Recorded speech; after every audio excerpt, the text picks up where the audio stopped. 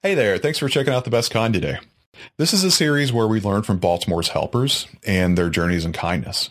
And we look for things in their stories that we can pick out that maybe we can all learn from to make our lives better together. I'm Josh Morgan, and in this episode I'll be talking with Rudy Ruiz. Rudy is a former teacher, and he's devoted his career to getting young adults ready for life after high school. So that includes things like getting ready for college, getting ready for their careers, and then just getting ready for life itself. But now he's working on the national level with students and educators to make schools across the country more inviting places to learn and teach and just come together. But talking about Rudy's education background only scratches the surface of who he is as a person. In all honesty, I can say he's one of the deepest people I've ever interviewed on a podcast. But I talked with him about why he's devoted his life to encouraging others and helping people crush their goals. Let's get into it.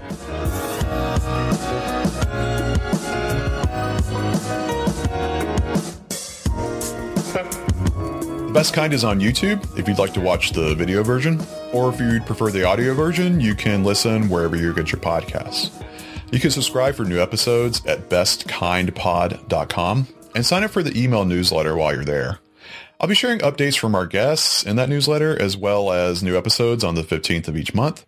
So check out bestkindpod.com to sign up. I'm trying the newsletter thing instead of social media for a few different reasons. So I hope to see you there. But for now, put this episode on in the background of whatever you're doing, and I hope you enjoy the show. I started developing the idea for a new podcast about Baltimore's helpers a couple of years ago. And as I thought about the people who I was interested in talking to for a project like this, I put Rudy Ruiz's name at the top of that list. That's because Rudy is one of a handful of people who helped me get my foot in the door in the city. My wife and I moved here in 2016, and we didn't know anybody. But, you know, we did meet a few people that my wife was familiar with who told us another name they had for Baltimore was Smaltimore. And, you know, maybe you've heard that name too.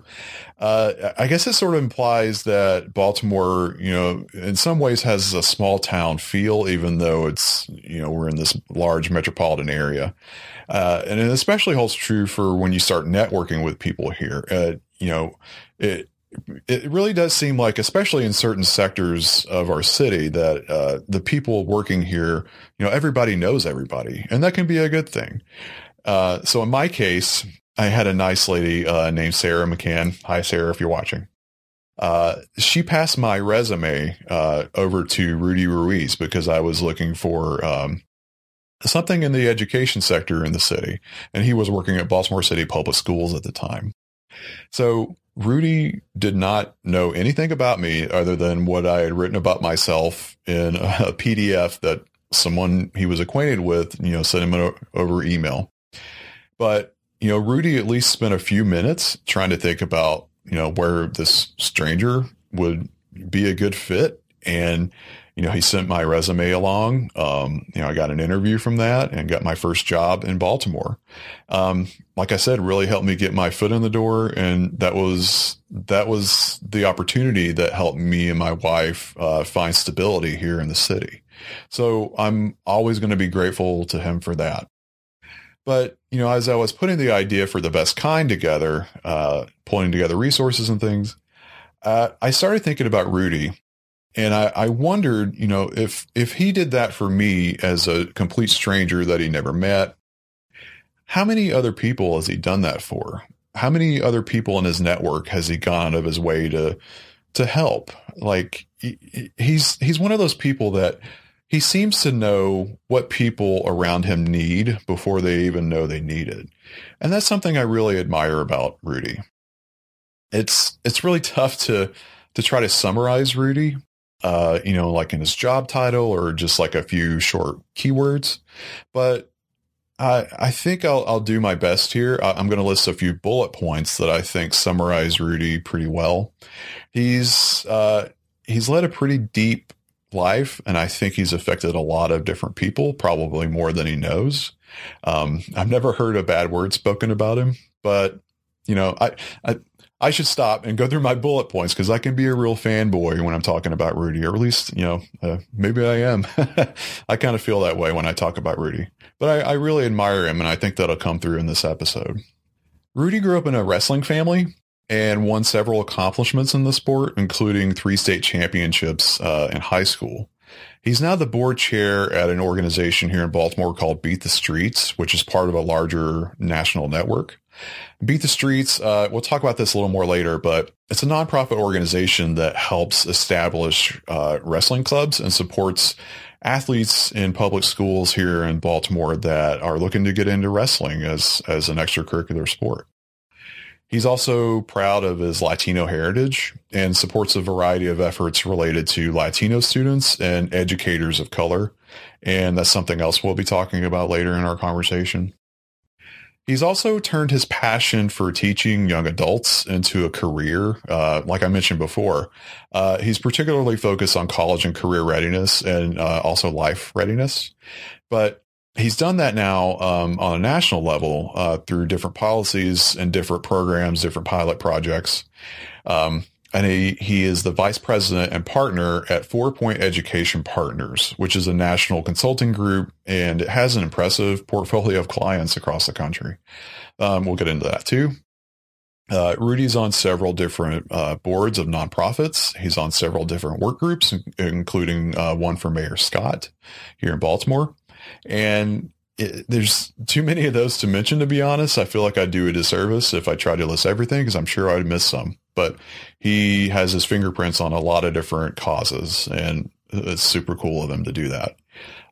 He's also working on his doctorate in education at Hopkins. And then I think he would put above all of that, he's a father, he's a husband, and he's a son.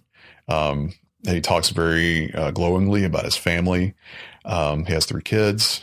And I'm leaving out a lot, but one bullet point that I think about him that impresses me the most is his character.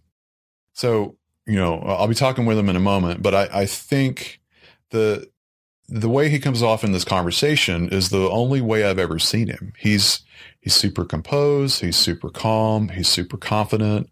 And he always has something positive to say. I've never heard him say a negative thing about anybody or anything. And he often, like I said before, he often knows what people need before they do. He's like a master networker. He believes in this concept of something called collective impact, which emphasizes that people work better together, which I totally relate to. But needless to say, I could keep going on and on about Rudy, but I'm super grateful that he made time to talk with me. He's got a busy schedule. Talked to him a little bit before Christmas, and I hope you enjoy our conversation as much as I did. Here's Rudy Ruiz. I was thinking of starting this conversation with a couple of things in our time together that have inspired me about you. And, as I say these 2 things, you may be like, what is he talking about? But I just wanted to share with you just to kind of get your perspective. But the first thing, and this is sort of like an off the wall sort of weird thing, is, we were in a few meetings together, mostly like 2016, 2017, that time period when you were at Baltimore City Public Schools. Yes. And I remember, just kind of looking around at everybody that was in those different meetings. And I was at Baltimore's Promise at the time, nonprofit organization here in the city. And one thing I noticed about you right away was your shoes. Everybody, including me, we all had very dressy kind of shoes, but you had, and I don't know if you remember these shoes, but they were black shoes that had white soles. Right. And I don't know what stuck out to me about those shoes, but, and this is the weird part about this for me anyway, is there have been times since then when I've been in other meetings or high pressure situations, and I'll think back on that and I'll be like, well, Rudy was relaxed, and he's often in high pressure kind of, situations. And I just think about you wearing those shoes, and it's I need to be like Rudy right now. So I don't know if that's really some great. conscious thing you're going for, but I just thought I'd share, like, we all kind of have those unintended effects on each other. So that's one positive thing that you've affected me with, is your shoes. So I just want to say I That's appreciate that. really sweet, and I appreciate your sharing that. There's that notion that someone that you don't even realize is admiring something about what you're doing, and I really appreciate your sharing that example to illustrate that for everybody. Sure. And then the second thing about you that I've admired from a distance is, and not actually from a distance, because this has actually like impacted my life too, is, to me, you seem like the kind of person that reads, you read your social network and you're able to see opportunities that pop up, and you're able to say, oh, well, I know this person, they would probably be a good fit for that opportunity. And I don't know if that's a skill that you've like consciously cultivated, but that's something I'd really admire. And, to whatever extent I can, like, I often think, like, Rudy's good at networking. Like, I enjoy that approach you have to being, having the confidence and the empathy for others, that you want to help make your network more efficient like that. And is that something that you've been aware of? Absolutely. It's something that I've kind of grown into more so, I guess, in the second half of my career, and love to share more, shed some light on, some of what has influenced me on a couple of those points that you shared already in terms of my background, my upbringing, and some of my experiences. But, a lot of it kind of comes down to the fact that, we're hardwired for connection.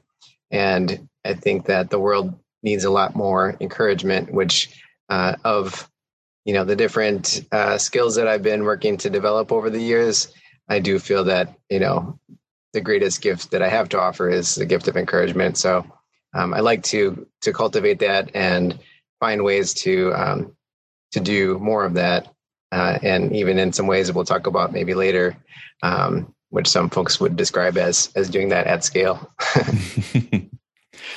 And I imagine you've had several people in your life that have kind of done that for you, like Absolutely. Seen opportunities and said, hey, you would be a good fit for this. And we can talk more a bit about that later. One aspect of your story that really touches me is it seems like you're really close with your family, particularly like your dad and your uncle. How, I think you grew up in the Milwaukee area. Is that correct? That's right. Or was it in Milwaukee, or was it like a suburb of Milwaukee? Yeah. So, great, place to start the conversation, because that's definitely, part and parcel of what has made me who I am. And my parents were just visiting this weekend for the partly for the Packers versus Ravens game, so we had a chance to celebrate. We had my son's birthday, so it was kind of his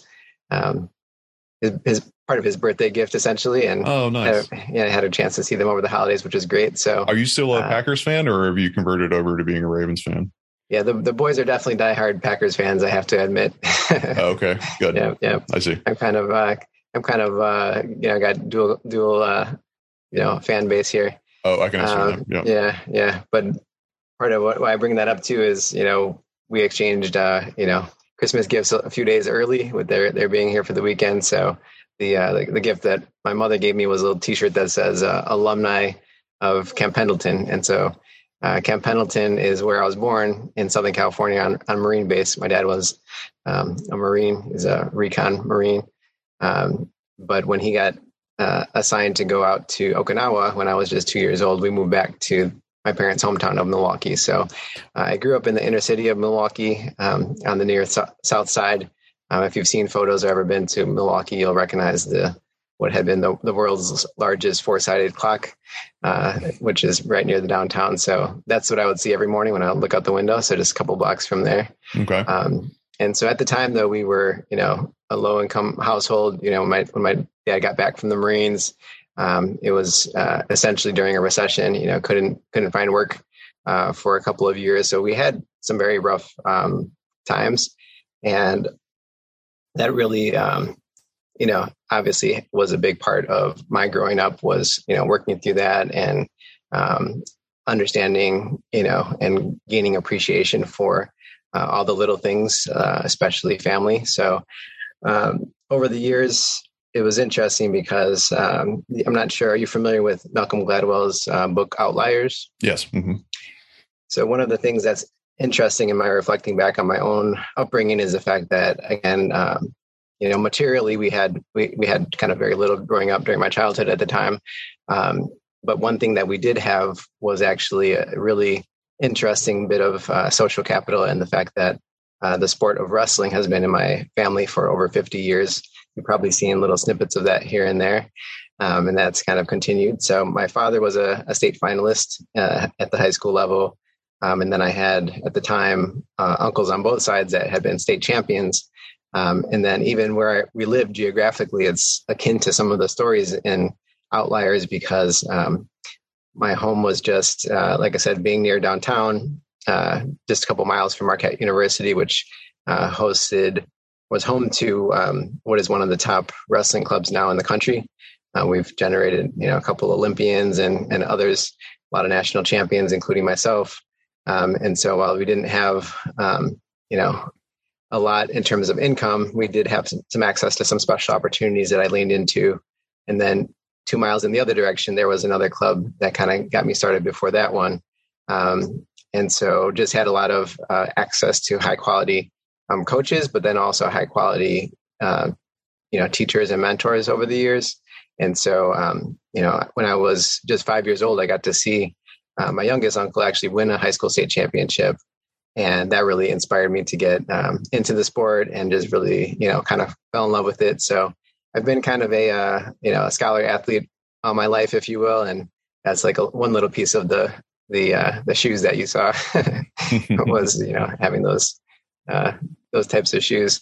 But also, again, just a lot can be gained through, the sport of wrestling, but also for myself, not only developing traits like, self-discipline and being able to, like you said, handle pressure at a high level, but also giving me access to some different options after high school. So I'll pause there and see if you have any probing questions, or if you want to take the conversation in a certain direction. Sure. Well, I was actually listening to what you were just saying, and it makes me curious, because I know a lot of the work you do now is related to students that come from lower income backgrounds, or, Yes. They face certain socioeconomic challenges. And it sounds like something that benefited you, even though you came from that same sort of situation, was you had strong support system, particularly your family and your coaches, but then also like the sport of wrestling helped keep you motivated and taught you discipline and some other things that you could take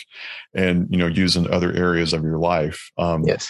Yeah, it's really inspiring, because, having interventions like that can help, someone like in your situation, raise up and become like the person that you are today. That's really interesting.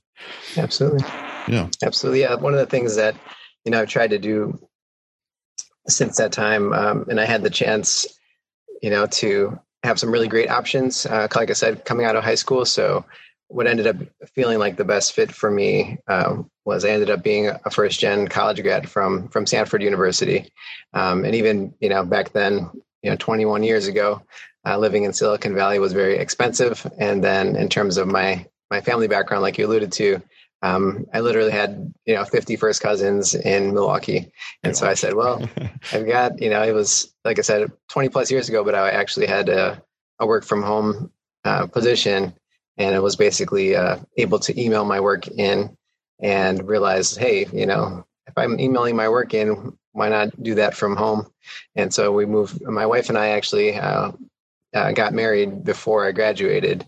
And so we moved back to Milwaukee and was happily working from home, emailing my work back to California for that first year, and being somewhat naive about the circumstances. Ended up at the end of that year where they said, oh, great job on that 1-year contract, good luck with the rest of your life. And so gave me a chance to explore some new options. But all of what I've tried to do since that time is to give back, both as a coach and also as an educator. And so would love to tell you more about how that's evolved over these last 20 plus years. Yeah. So after Stanford, you came back home, like you said. Is that when you started teaching? Like, when I know you went to Stanford on a wrestling scholarship, but did you have teaching in mind when you went to Stanford, or did you have a major in mind, or were you just kind of exploring your options? Yeah, it's a really great and kind question, the way you phrased it. And I think it's also a great cue up around one of the questions I think you had in mind around, what motivates, my work with supporting options for high school students and making sure that they have the resources and support to explore different options. So for myself, I had this mindset, which, I think a good portion of students have of, if I work hard in school and I study and I get good grades, everything will work out. And I don't necessarily have a specific plan in mind, but it'll work out. And so, was pretty much throughout high school, a straight A student. I actually was a valedictorian of my high school. Oh, I didn't know that. And so on the one hand, that was all, great. On the other hand, I didn't really have a specific career trajectory in mind. Growing up throughout elementary school, I had an early conversation with a teacher and family, probably back in like second grade. They're like, "Oh, you like and are good at art, and you like and are great at math. Put those two things together, architecture would be a great option for you." So that was my thinking for a long time, even going into high school, which was part of the reason for my high school selection. But once I started getting a little bit into it and looking at it at high school level, I said, well, this seems actually a little bit boring to me. Let me think about something different, but not necessarily something specifically different. So again, at least you caught it early on and you didn't go full into that career path before you learned that. True. But the second iteration of that was, just again, being very naive and kind of, hearing and thinking, well, I'm a strong student, and, people who are really good at school, some good options and best options for them would be, to be, a doctor or a lawyer. So a doctor sounds more interesting to me. So I'll just do that, and not really thinking about anything specific in the medical field, but just like this general notion. And so when I got to Stanford and, kind of defaulted to that track and got into the lab, I was like, wow, this is really boring. I don't like this either. And so ended up really exploring and kind of falling in love with the field of linguistics. And so my major was actually sociolinguistics. As far as my family history is concerned, and the reason that there was a personal connection there was that my family is part of what they call Los Primeros, the first ones in Milwaukee. So my family is coming up on our 100th anniversary of having moved basically from Mexico to Milwaukee. And so we were part of essentially the very first wave of immigrants nearly 100 years ago. Wow. And but of course, during the time that my grandparents were beginning to raise my parents' generation, there was a lot of stigma against not speaking English in public. And so basically in the linguistics field, we call that language shift or language loss. So basically my parents' generation and my family don't really speak Spanish, and really my generation then don't as well. But growing up, it was interesting for me because in our inner city neighborhood, we had a lot of folks like my wife, who is from Puerto Rico, who were part of later waves of immigration. And so, growing up, we'd have neighbor kids kind of saying, well, why don't you guys speak Spanish? And we're kind of like, I don't know. Yeah.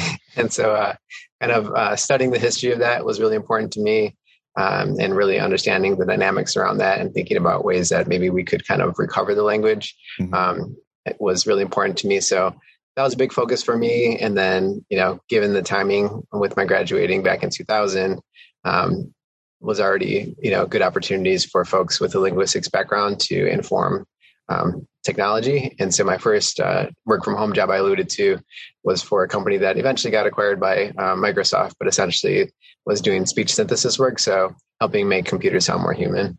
Interesting. Okay. But from there, I know you eventually got into teaching. Yes. And taught for several years. And then from my understanding, you moved on to a more administrative role in the office. And so that career took you to Baltimore. Right.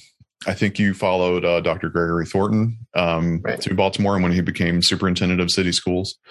But it's interesting to me that, Dr. Thornton has since moved on, but you have stayed in the Baltimore area. Yes. Why did you choose to stay in Baltimore rather than, go back to Milwaukee? Yeah, great question. So, after that first year of doing that speech synthesis work, it was, one of the answers to your question around, who has encouraged you and who has inspired and helped guide you. Of course, my parents were very central. And in terms of, my thinking and my getting into education, it was really my mother who basically said, hey, you've got your bachelor's degree. You've always, been either tutoring or serving even at Stanford as a teaching assistant, in that case for American Sign Language. But, you seem to have kind of a knack and a heart for teaching others, and the school system could really use, a teacher like you. You should go, talk with them. And so it was pretty funny because this was March of 2021, March of 2001. And in talking with the school system, they said, "Oh yeah, great. We'd love to have you. We see you have a linguistics background. We'll put you in as an English teacher." And I said, "Well, I understand that you see that connection, but really my forte is math. So it would really be much, happier and effective probably teaching math." And they said, "Okay, that sounds fine. You can start next week." Wow. And I said, "Well, I don't really know much about education yet, but I think I might have a stronger start if I start at the beginning of a school year." And also, it was interesting because my wife's family had moved back to Puerto Rico shortly before that. And so I said, "Hey, you know what, Dagmar, let's use this opportunity. I've been studying Spanish all these years, but I really still don't feel, completely fluent. Let's use this time to spend some time down with your family." So we actually lived in Puerto Rico for 5 months. So even though I didn't get to do kind of a study abroad program at Stanford, largely because of my wrestling commitment, I kind of did my own, study abroad post back. And so really, that was a really great experience. Was working, essentially as my father-in-law's assistant, and finally learned how to swing a hammer and do some different things in terms of kind of a home remodeling type of work. And everybody that we worked with was a Spanish speaker. So it was a really great experience all around. Wow. That's the way to immerse you, put you on a construction crew yeah. with lots of other native speakers. Yeah. So once we got back, it was really great because I ended up getting assigned to what would have been my neighborhood public high school after having great public school experiences myself from 3rd through 8th grade. When my parents did move to the suburbs when I was in high school, ended up going to a parochial school in the city, but kind of right on the edge of the city. And so in any case, what would have been the neighborhood public high school, I would have gone to in Milwaukee if we had stayed there. That's where I got assigned to teach. And it was teaching, I was basically the bilingual math teacher, which was really, very rewarding all around for the reasons I've started to describe already. But then also just knowing, that, those kids were literally, from where I was from. And just like seeing the impact that I was having on them was just, so rewarding. So I really fell in love with it. And when I got reassigned to a different school the second year, I was really sad about that, but ended up staying at the second school for another 7 years and basically was very happy to be teaching. I added a master's in instructional technology. So I was teaching both math and computer science during that 8-year span. And then, like you mentioned, folks started noticing my leadership skills as I was getting involved in coaching as well, and started recruiting me into school leadership, and then pretty quickly after that, district leadership. So moving out here to Baltimore after having been the first director of college and career readiness for Milwaukee Public Schools, had a very similar role as you mentioned here in Baltimore. So serving Baltimore City Schools as its first executive director of college and career readiness. And getting back to our original topic around connections, what I found, and this was largely, my learning from folks who were leading in the field, largely out of Chicago, coincidentally, was just realizing the fact that, there's this approach that happened to have been described initially, and Stanford kind of coined the term of collective impact. But just this idea that rather than working in isolation, if we can coordinate resources and coordinate efforts and align what we're doing, we can have a much bigger impact. So I had created a network around college and career readiness in Milwaukee with 55 different partners. And we had some incredible results as far as increasing the rate of students completing the financial aid applications, and just really moved the needle there. And so when I got to Baltimore, I basically said, hey, a lot of these things that I was doing in Milwaukee, as far as, organizing for collective impact, are not yet happening here. Mm-hmm. I can, in some ways, kind of run my playbook from Milwaukee. And so basically created a network of 60 partners here in the Baltimore area. And just, a lot of that has to do with, being very more transparent. So I was able to help the school system to kind of get over that hurdle and be a little bit more open about, the urgent facts of where we were, and just really to let folks know, hey, here's the type of help that we need. Let's work together to, help accomplish these shared goals. And so that approach has not only been effective here as well, but I've been, in the last 3 years especially, sharing more and guiding more communities around the country and taking that approach. Mm-hmm. How was coming from Milwaukee to Baltimore different as far as that collaborative impact approach? Like, mm-hmm. What were there similarities that you could draw from, or I guess I'm curious, what if you had to change your approach when you came to Baltimore? Like, was there some sort of difference in the culture here? There's a lot of similarities between Milwaukee and Baltimore, and I think folks from each of the two communities are sometimes not expecting that, or surprised to hear that for whatever reasons.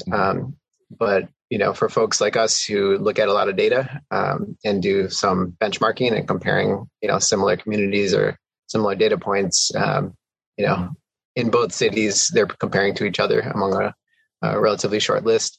But even in terms of the operations and kind of the economic history of the, cities, and, some of the organizational pieces are very similar. So I felt like it was fairly easy for me to have kind of a translation. I mean, even when you think about the types of high schools, for example, even the types of flagship high schools in Baltimore, each kind of have their counterpart in Milwaukee. So that helped. Obviously, there are, different kind of players involved. I would say one of the big differences for me in my work here is that there is a lot more expertise in education outside of the school system.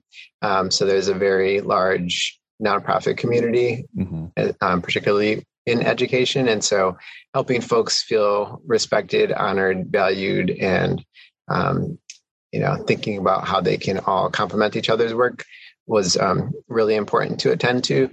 And I think that people appreciated, my willingness to do that and not to kind of pit them against each other, which I think sometimes is the default.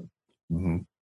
I don't want to speak for you, but I've noticed in my work and my roles, and I guess in my own network, that a lot of people and organizations in Baltimore can kind of work in their own silos. Yes. So having someone like you that can come in and say, well, wait a minute. And like I mentioned before, like see opportunities and help kind of guide people that would be the right fit for those opportunities. That just seems like a really valuable skill. And now you're at a point where you're working with a national level organization and you're doing that at a national level. To me, that seems like a really intimidating thing, because that's such a broad market to try to help people with. How's that been going for you since you've been working on the national level? Yeah, I appreciate the question. One of the things that's been great for me, just in terms of kind of not really trajectory, but just, growth with the relationships, is the fact that even when I was in Milwaukee, for example, somebody that I worked closely with at the National College Attainment Network had come out to visit Milwaukee. And so in terms of the second part of answering your previous question, both Milwaukee and Baltimore also have larger collective impact network work happening, like you alluded to with Baltimore's Promise. I saw the good news yesterday about an announcement from Strive Together as far as they're hitting a new milestone, which is exciting. So Milwaukee had a group that was getting formulated right around the time when I was organizing as well, called Milwaukee Succeeds. So that was timely. And then, like I said, folks from NCAN had come to visit Milwaukee and kind of hear more about the approach I was using. And so they did a nice write-up about that. And so that was kind of the beginning of my, getting connected more so with other communities nationally. And so when I came out to Baltimore, obviously Baltimore being a little closer to DC, which is where NCAN was based, kind of did some follow-up with them as an initial start. But also in terms of my next step after city schools, since I worked statewide for the Maryland Business Roundtable for Education, rather than thinking, I was working for Baltimore and now I'm working, in the separate organization at the state level and kind of dropping a bunch of relationships and developing new ones. The way I saw it was, hey, I know Baltimore really well and I know what Baltimore needs. Now I have access to a state level network that can help meet those needs. And I can learn about other communities and what they might need and how we all can work together. So it was always about, in some ways, kind of pivoting with relationships, but also just continuing to grow the network. And then when I spent that year and a half working for the Maryland Business Roundtable for Education, I had the opportunity to join a couple national advisory boards. So I'm on the national advisory board for the Center for Post-Secondary Readiness and Success at American University. And then I was also on the advisory board for Naviance, which is the market leading college and career readiness platform in the country. Name, yeah. So I've been on those boards. I had been on those boards for, a few years. And so then 3 years ago, when I became a partner with 4 Point Education, which works nationally, it is not a big lift to have some national connections because I had already had some. So it was kind of a growth process over time. I see. And then one of the things that, I love to do is connect people. So it was just a matter of, my scope just growing over time. And so, I was connecting people in Milwaukee, I was connecting people in Baltimore, I was connecting people in Maryland. And so now it's nice to be able to say, not only have I, worked in, dozens of states but also to be able to say, oh, you need an idea for that. I know some folks in Fort Lauderdale that are doing some good work on that. Oh, you're interested in examples of this. I know some good work that's happening in Philly or Providence or different places, and just being able to, share those best and promising practices, and in some cases helping guide folks in the work as well. That's awesome. And I can imagine that kind of work is really gratifying too, when you see, Absolutely. When you try to make a connection and then it pays off, that it's like, oh, wow, I was a part of that. Absolutely. I bet that would be really nice. I haven't asked yet, and this may have just been like just out of the sequence of events in your life so far, but what is it about college and career readiness specifically, which is, that's the field you work in, primarily, what is it about that field that lured you in initially? And why do you find it so compelling now to stay with it? It's a great question. So kind of rewinding back to that point, when I first went into district leadership in Milwaukee, it was interesting because I kind of suddenly had 3 very different types of district leadership positions on the table. And I had to kind of decide which way I wanted to go. I see. And one of them actually was very, very specifically in essentially like data literacy and kind of data reporting, that aspect. So I do have that interest and that kind of leaning. But in talking with a principal of color who I went to for a little advice on the topic, he was essentially kind of asking about, what kind of impact did I want to make? And one of the experiences that I wanted to share with you as well is just the fact that since I did find it so rewarding working with students, as I began to kind of move out of the classroom and then eventually out of the school, that was hard for me. And so when I was at the end of how was it hard for you? Yeah. So at the end of my 3rd month at central office in Milwaukee, I noticed I was just feeling really down, which is, not typical for me, and was trying to just reflect and understand like what's going on here. Like, why am I feeling so down? and just, realizing it was as simple as the fact that, for, years it was, having positive interactions with students, seeing students smiling, patting them on the back, giving them encouragement and getting, kind of a reciprocation in that regard. And then it's like 3 months of, grumpy adults, frustrated and stressed out. I see what you mean. Yeah. And that's about it. And so, kind of made a commitment to myself that if I wasn't going to be able to work directly with students, that I was going to have as big of an impact as possible. Wow. That's amazing. And I know, kind of fast forwarding back to the present, working at, you work at different levels. I mean, particularly the national level, but also, with different communities.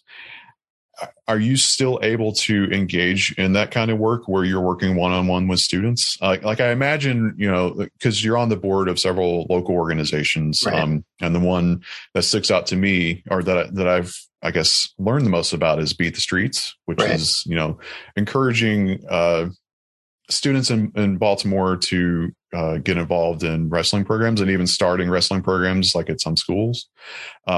And I know you're the chair of the board, which doesn't necessarily always translate to working one-on-one, but are you able to get out and have those one-on-one interactions that you enjoy so much? Thanks. So it's not as typical these days, and given, the level that I was able to achieve, I think you might have seen I even came out of retirement earlier this year and actually competed in a last chance Olympic. I did. I saw that. Right. Mm-hmm. I was really proud of you for doing that. Thanks. So with that, from time to time, I will kind of serve essentially as like a guest clinician for them or others. But for the most part, most of my work is still indirect. And so again, in terms of how I set my goals in my work, again, making as big of an impact in terms of reach of students and communities is really important to me. And so, I'm as I'm setting, kind of annual goals, that's a big piece for me. And with the work that I did this past year, and coming into this year, that was my big reflection 1 year ago, was that when I joined 4 Point, one of my main goals was to have a positive impact on 1 million students. And the Naviance platform is used by 13 million students. So that was my reflection of gratitude last year, was like, wow, I'm really achieving the level of impact that I'm hoping to have. But most of that is indirect. But again, I try to make sure that it's at a few different levels. Yeah. I know goal setting is important to you. And I think, if I'm remembering your story correctly, I think your dad encouraged that in you to start. Yeah, I would say both. I think I had shared a video that also mentioned, a couple of my other uncles. I think your uncles too. Mm-hmm. Yeah. But yeah, my dad, like I mentioned, he had made it to the state finals, and his reflection back to me as a young boy was the fact that was his goal, was to make it to the state finals. And so, like, when he made it to the state finals, he hadn't thought about the prospect of winning in the final match, and so he always made it clear to me, to set that goal to actually win, So I ended up, I took that advice, ended up being a 3-time state champion in high school, and with some additional encouragement and advice from a couple of my uncles, also was a national champion during high school. And so that was really instrumental for me. The interesting thing for me too, though, is that, and I've been sharing this more lately, when I went to Stanford, and that being at a new level as far as the wrestling, especially, but really both areas, academic and wrestling, I didn't really feel like I had, a benchmark, if you will, or precedent to know what was kind of an appropriate goal in a sense. And so so I kind of fell away a little bit from goal setting during that period, as maybe ironic as that sounds.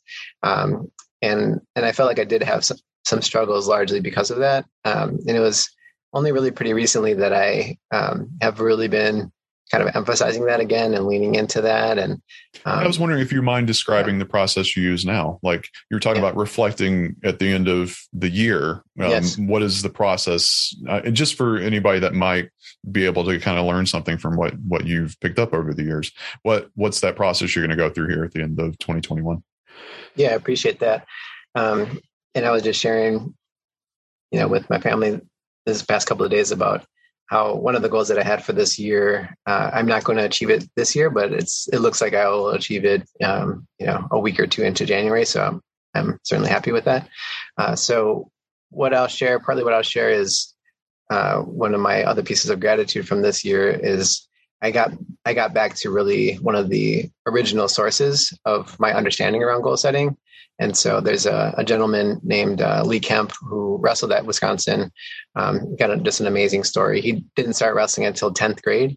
And wow, that is pretty late. Yeah, very late in our world. So probably the most well-known amateur wrestler is a gentleman named Dan Gable. I'm not sure if you're familiar with the name. I haven't heard of Dan Gable, no. Yeah, so when he competed in the Olympics in 40, 50 years ago, nobody scored a single point on him, and so he was, I think on the cover of Sports Illustrated, and kind of set a new bar for athletes in general because he was working out, 7 hours a day, 6 days a week to get there. Yeah. And then he ended up being a legendary coach as well.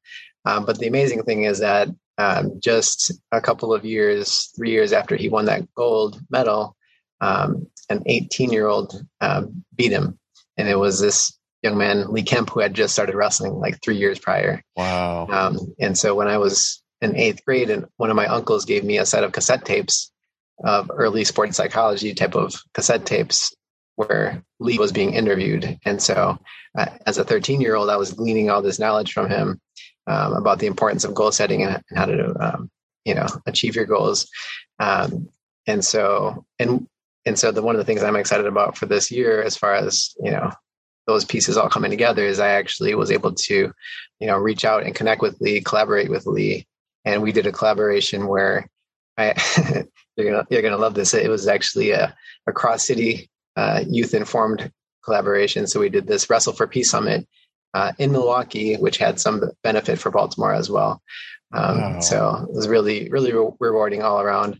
But a lot of what he had, sets out and his guidance is just making sure that, your goals are, ambitious enough to pull you forward, but also, segmented in such a way that you're able to do the things that you need to do short term to accomplish them on a realistic time frame.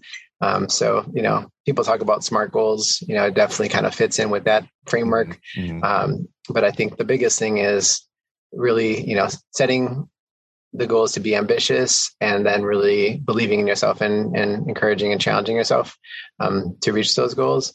And so that's probably the biggest thing, is not to think small, and think big and get after it. Yeah. And so I can see, if you don't mind me saying so, I can see like, if I kind of look over the span of what I know of your life, I can see where goal setting definitely made a difference as far as like your trajectory and the things that you've accomplished. So thank you. Yeah, that's really cool. And is there anything available online about your partnership with, or the work that you did with Lee Kemp? There should still be some, evidence, if you will, of that. We had a what do you call it? It's kind of a subdomain on the Beat the Streets website for a little while. Okay. And I think I'll go look for that. Yeah, I think it was for a minute we had bit.ly/Wrestle for Peace functional. I'm not sure if it's still functional. Okay. But I was just thinking for the show notes, I would go put the link to that so people could check that out. Yeah. Cool. Yeah. It was very unique because we had a weekend that in the wrestling world would typically be, Lee showing a bunch of technique and everybody trying it and learning it, and then maybe a little scrimmage or mini tournament at the end. And so we just totally, rethought the whole engagement and design.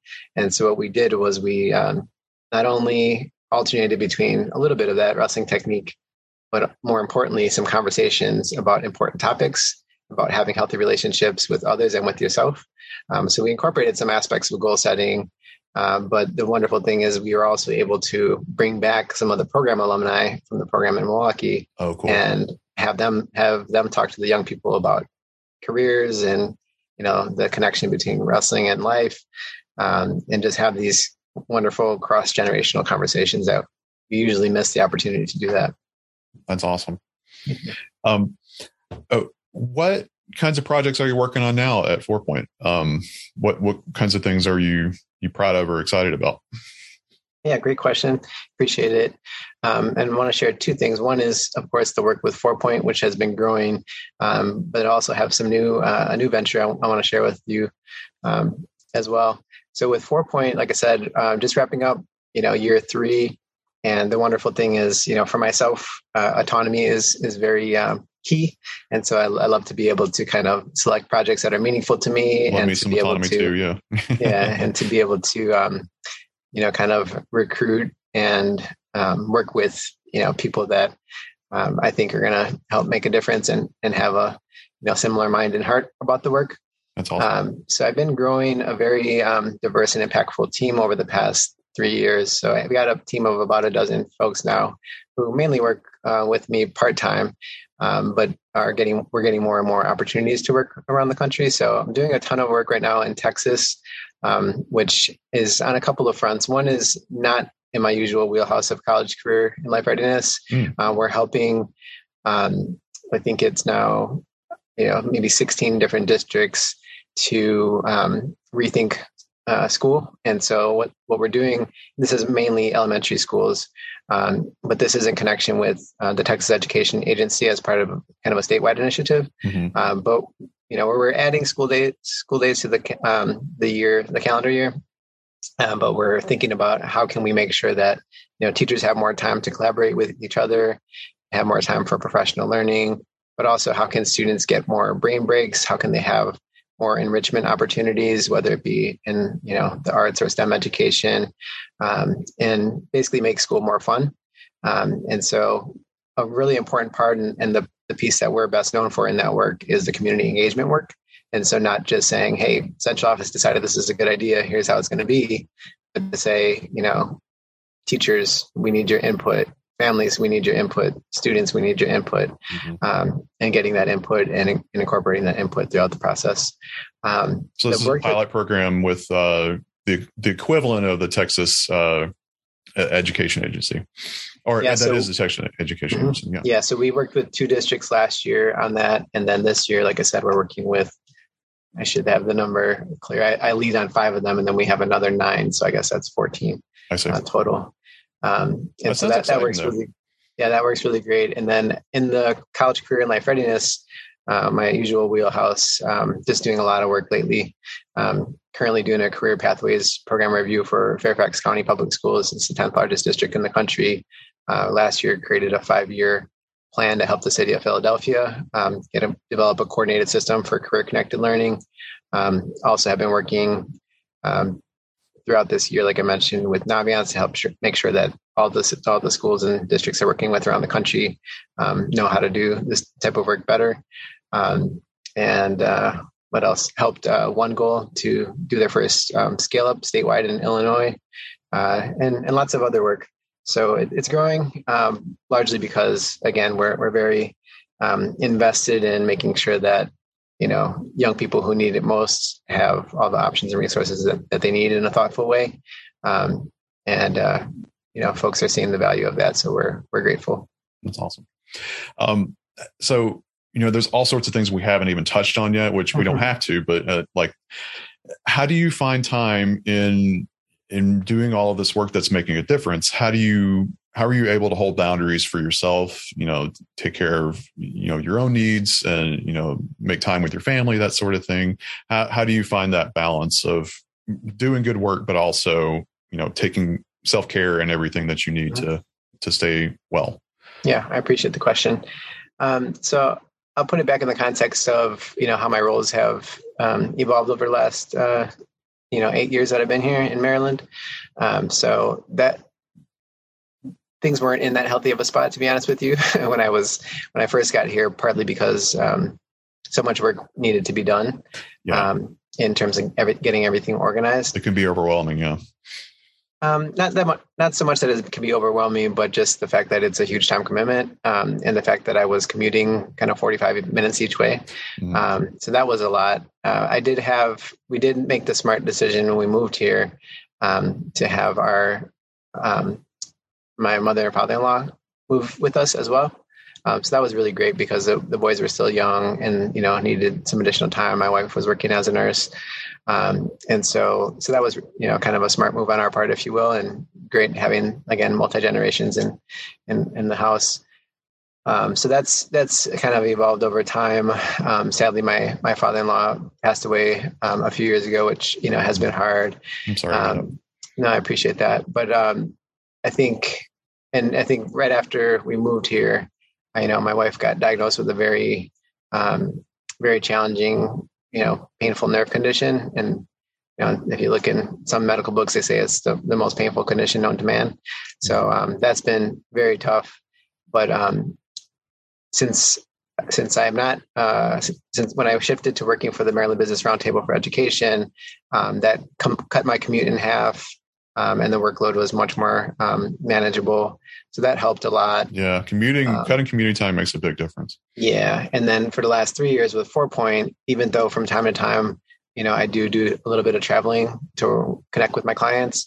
For the most part, it's work from home.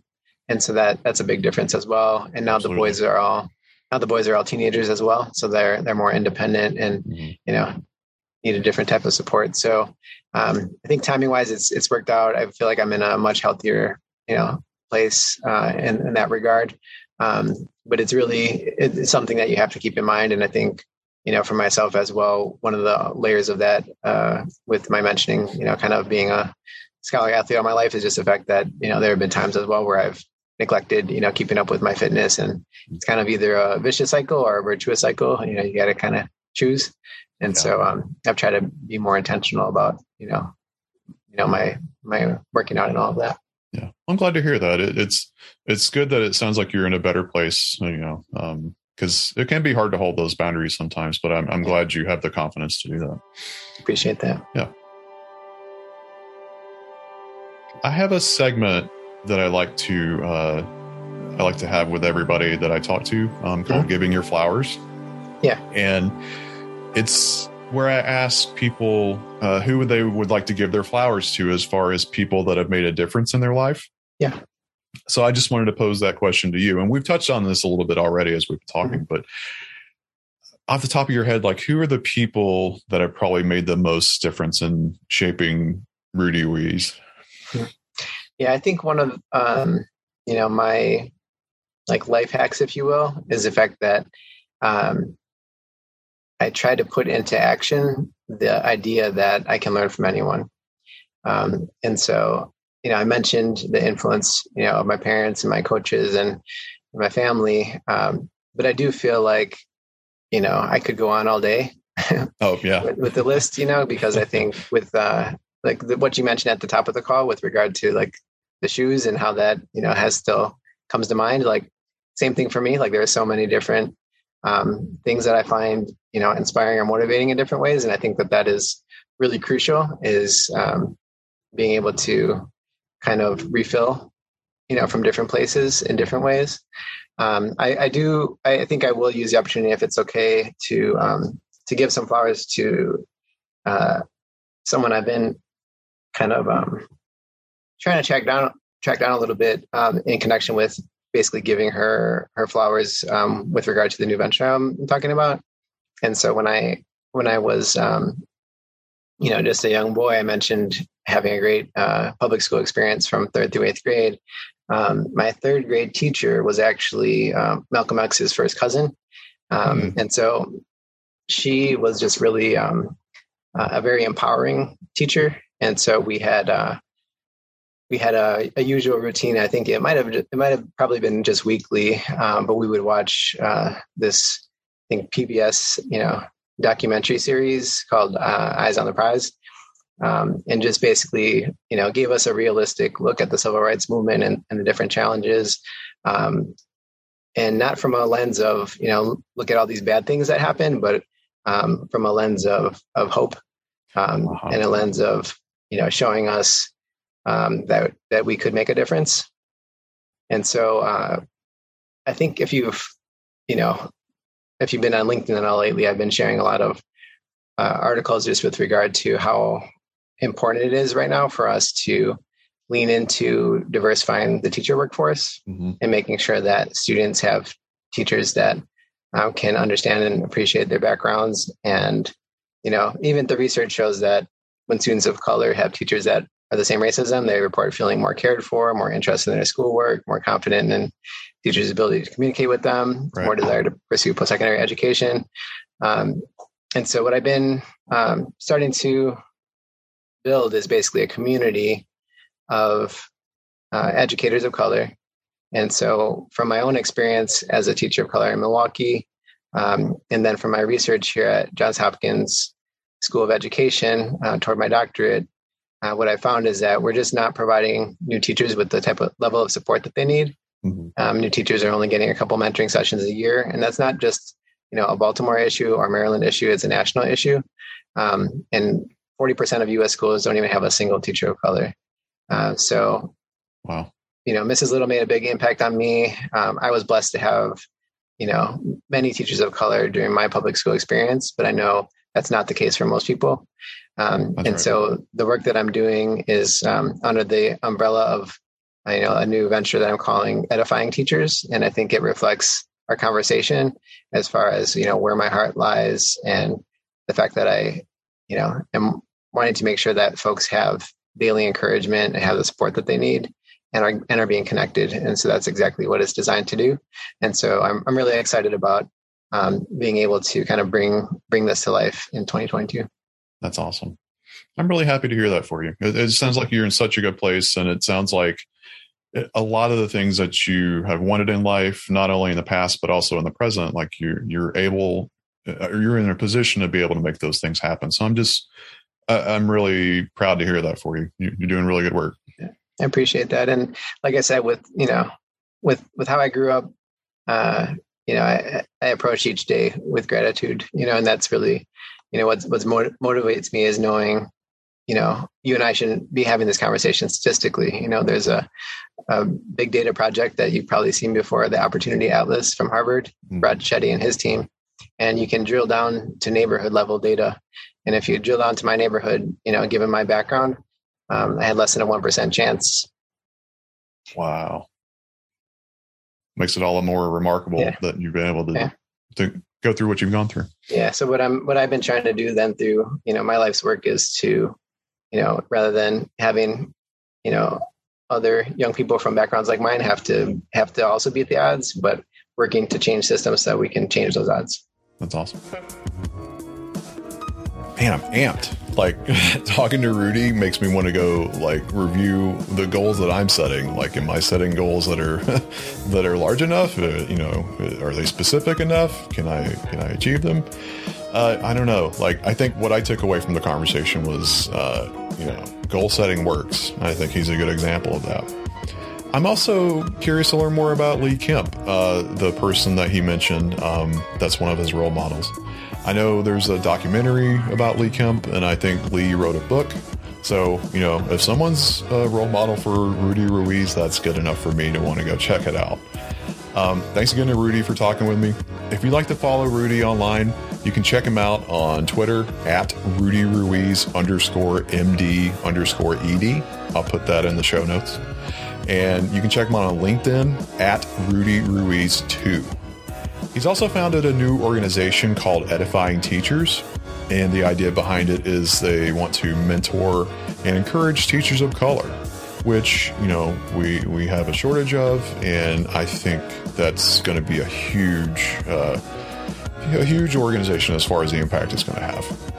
You can learn more about Edifying Teachers and get involved there if you like at edifyingteachers.com. That's EDIFY, edifyingteachers.com. But that's all for now. I'll be back next month with a new episode of The Best Kind. Until then, thank you for being kind today. Take care.